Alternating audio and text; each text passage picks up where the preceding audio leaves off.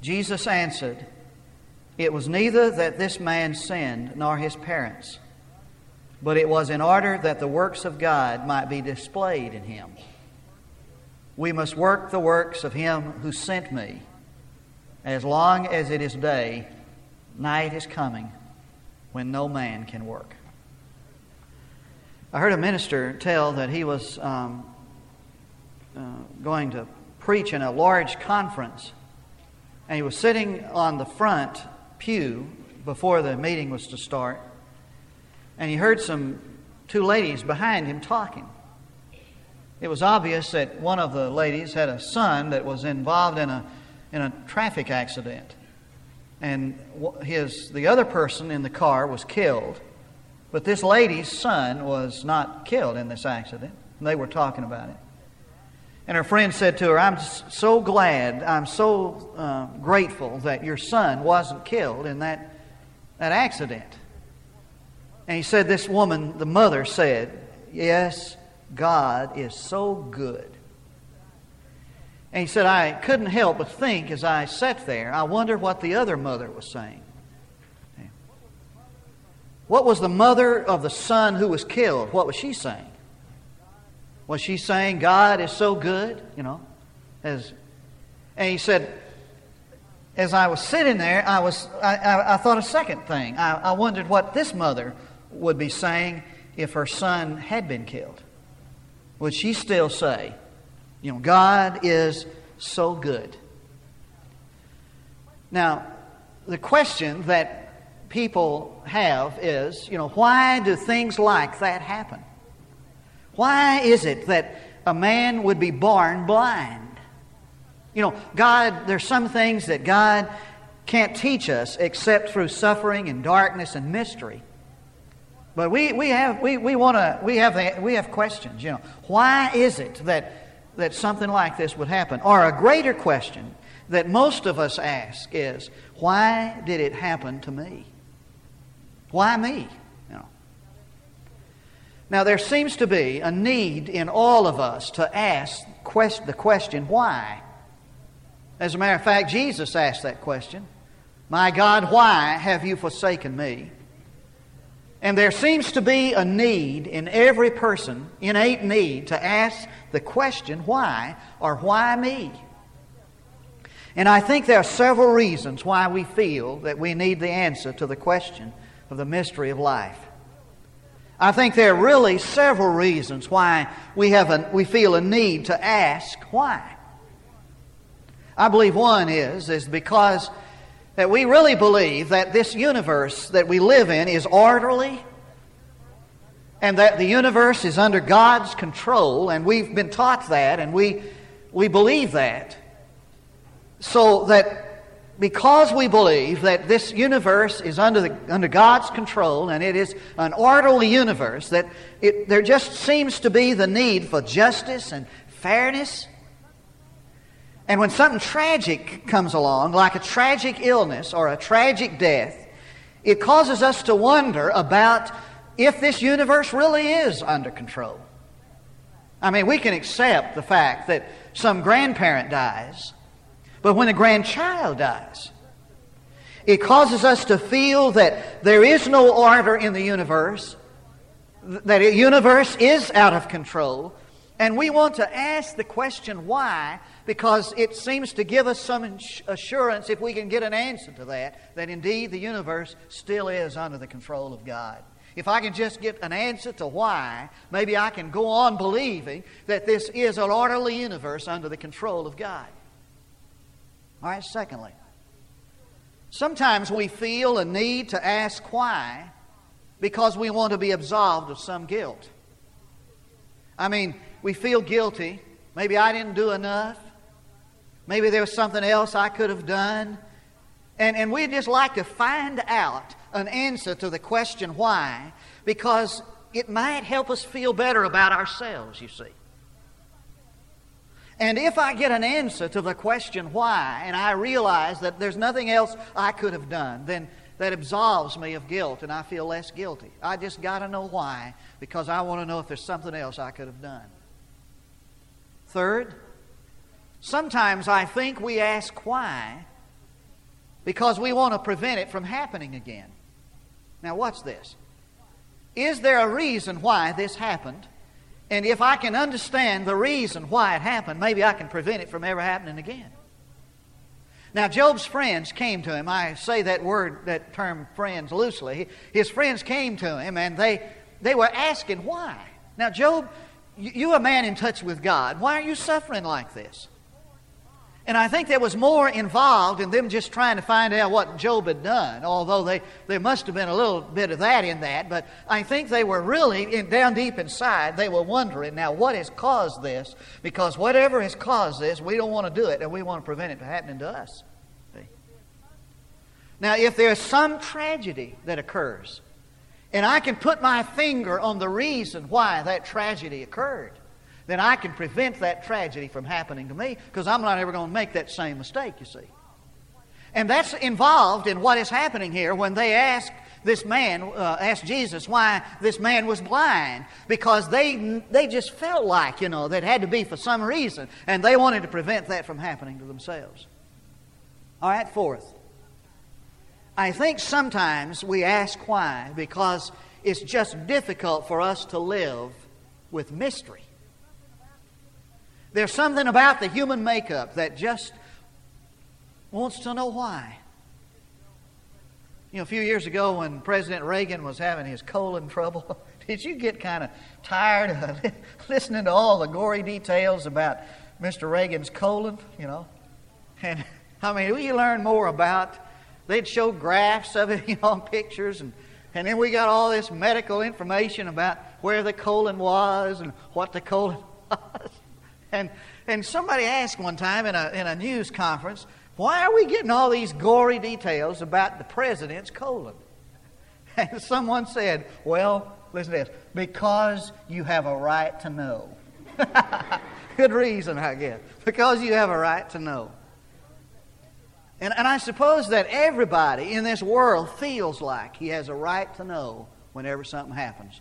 What's happening and why. And there is a part of man's makeup that he always wants to know what lies beyond the other hill. And I remember I had a one-armed science teacher who was always jumping on us for not being inquisitive. And he was always encouraging us never to accept anything when you read it at face value. Always ask why, always inquire. And so when I see these things happen in life that I cannot understand, I want to know why. Because man just seems to be unable to live with mystery. We're always saying, why me? But I've never heard anybody say, why not me? And I have observed that God has not always shown why. Now I heard about a man who had a son who died in a tragic way early in his life, and people were coming to him and they were saying to him, they said, now you need to get control of yourself, because God is going to use your son's death in a marvelous way. And this man said, I know that God is using my son's death. He didn't die in vain. I've seen several of my family members who have come to Christ as the result of my son's death. And then he paused and said, but that is not enough. And it isn't. See? And we do see how God can use tragedy. But using tragedy is not really enough for us. It doesn't answer the questions that we have. So let's go back to the text and let's take a long look at the text. Well, not too long. Okay. Let's observe some things about the text up front. Number one is that these people didn't say, did somebody sin? They didn't ask that. They didn't ask Jesus, did somebody sin? They just said, who sinned? There was no doubt in their mind that someone had sinned. That was the prevailing theology of that day. When there was an illness or something like this, somebody had to sin to cause it. And there were even a few people who believed that a person could be born blind for sin that he would commit later. Kind of a sin now and pay later kind of a proposition. So they gave Jesus two options. They said, did this man sin or did his family sin? And Jesus' response was, neither one. In other words, this blindness was not brought on because of sin. But Jesus continued, watch this, that the works of God might be manifest in him. Now I need you to zero in here just a minute. It sounds like when Jesus said, in order that the works of God might be displayed in him, it sounds like that what he is saying is this, that the reason this person was born blind was so that God could manifest his power. That's what it sounds like, doesn't it? Doesn't it sound like that? Or is this thing on? Doesn't it look like that? That's what it looks like. It sounds like, looks like. That he's saying that this man was born blind in order that God's power might be manifest. He's not saying that at all. He's not saying that he was born blind so that God could manifest his power or himself through that blindness. Notice in the American Standard, if you have a New American Standard, the words "it was" are in italics. You've got that. You see that, right? The words "it was" are in italics. That means it's not there in the original manuscript, and it shouldn't be. Because what Jesus was talking about was not the reason for his blindness. He was talking about the works, the result of his blindness. He's not saying that this man was born blind in order that God might be manifested and his power might be manifested in his works. He's saying that the result of this man's blindness would be that God would manifest his works. And there's a big, big difference. You understand the difference, don't you? There is a difference between the reason and the result.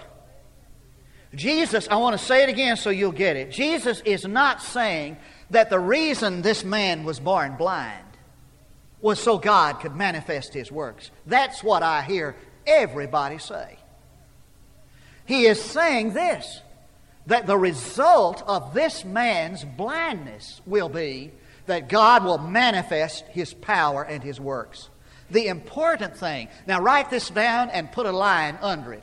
The important thing is not the reason. The important thing is the result. Now watch this. If there is a mystery in life, or an illness, or a death, or a blindness, the important thing is not the reason for that, but what will be the result of it. See? And that's what Jesus is driving at here. And Jesus goes on to say, look at this. He said, I must work the works of him who sent me as long as it is day. The night is coming when no man can work. Now let me put this in translation. Get this translation. This is what he's saying. Here's the translation. It was neither that this man sinned nor his parents, period. You can put a period there. It was neither that this man sinned nor his parents, period. Here goes the translation. But so the works of God might be manifest in him, I must work the works of him who sent me. That's how the translation is. So that Jesus was saying this.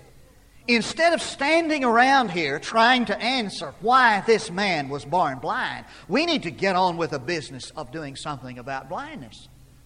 See? Now we can spend our time trying to understand or explain why these mysteries occur. And Jesus said we'll waste all the daylight doing that. And we need to forget about trying to explain the reason and get on with the result. The amazing thing was that Jesus didn't even answer the question. In fact, the Lord ignored the question. There's another place where he does this. For example, that's Luke chapter 13, verses 1 through 5. Let me read those to you.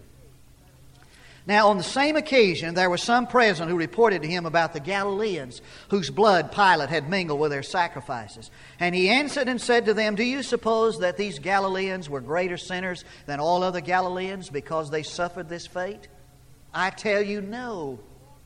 But unless you repent, you'll all likewise perish.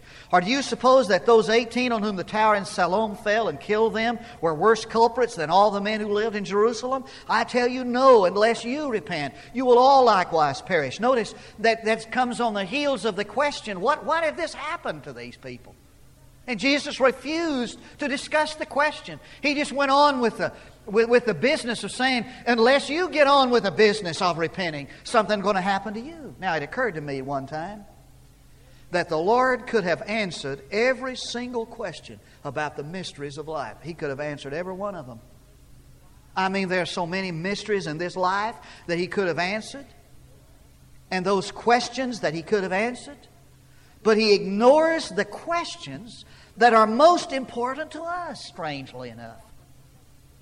He doesn't offer answers to the mysteries. What He does is He offers what we ought to do about the problems and the mysteries of life. He gives information about the results. So the question is really not why. If you don't get any further than asking why, that's going to enslave you in self-pity for the rest of your life. The question is not why. The question is, what now? Jesus is saying, what He's saying is this man is blind. Let's do something about it. Let's don't waste the daylight asking questions that we can't answer. Let's do something about the problem that exists. So the greater question is not why. The greater question is, what do we do now? And if we move from the question why to the question what do we do now, it does three things for us. It saves us from self-pity. First, saves us from self-pity. It's very easy to get immersed in self-pity and to see life only through our pain and say, poor me, poor me. It saves us from that. When I'm asking, what do I do now? It delivers me from feeling sorry for myself. Second, it gives us a future. If I ask only why, I'm saying, in effect, my life is over. I can never be happy as I was before it happened. But if I can come to the Lord and I can ask, what do I do now? It means that I have something to look forward to. I have something to live for. And that's what Psalm 42 is about. The psalmist says, I will yet praise you. He didn't say, I can praise you now. He's saying, I will yet praise you. I have a future, and I'm moving to that future. You show me what I can do about this. You show me what I should do now. That means that I have something to live for. And third, it makes me a part of God's work. Everything about my life and your life has a strategic purpose, a definite purpose. And God's purpose can be accomplished, and I can be a part of it. Now watch this. When you've read this story before, and I know you've read it many times, has it ever struck you that a whole man would have been no use to Jesus that day? A whole man, a man who could see, would have been no use to Jesus that day. It does something for us to understand that He did something because that man was blind that He could have never done without a blind man. And the most usable man in this whole story was that blind man. Now I can ask why, and I'm probably going to get the silent treatment. Because the people who ask why got the silent treatment from God. I can ask why, and I can get the silent treatment because I've already suggested that God doesn't always answer the questions. I can ask why, and I'll get the silent treatment, but I can ask, what do I do now? And you know what I find? I find the will of God for my life. And when I ask, what can I do now? What can I do about this and the result of this? God will clue me in or plug me in to His work, and I become a part of His work. Now, what we've learned, I think, out of this whole series, I've learned, can be put into one big sentence, and it would be like this: that all the people who are a part of the human situation in life are subject to illness and tragedy and heartache. None of us are exempt. And that having faith does not exempt you or guarantee you some miracle from God. And if I am just willing to accept the fact that a part of the human situation is suffering, and I say to God, all right, God, show me what's now for me. I get plugged in to a marvelous plan, and all things indeed work together for good, and I'm a part of that. Let's pray together. Father, thank you for the hope that is in Christ Jesus, and for the fact that He gave us so many ways to believe, that the reasons are not the important things, but the results. Not the why, but the what now. And Lord, those of us who have been more or less exempt from suffering and death find it easier to say these words than others. I pray You'll give us all the grace and the strength to come to the Lord to say in every experience of life, I don't understand why. I don't need to. If You'll help me know what now. For I pray in Jesus' name for His sake. I want to ask you to stand now as we have our invitation. We invite you to come tonight as God would lead you to come. Maybe to give your life to Christ or to join our church. Come to rededicate your life to Jesus. We invite you to come while we sing.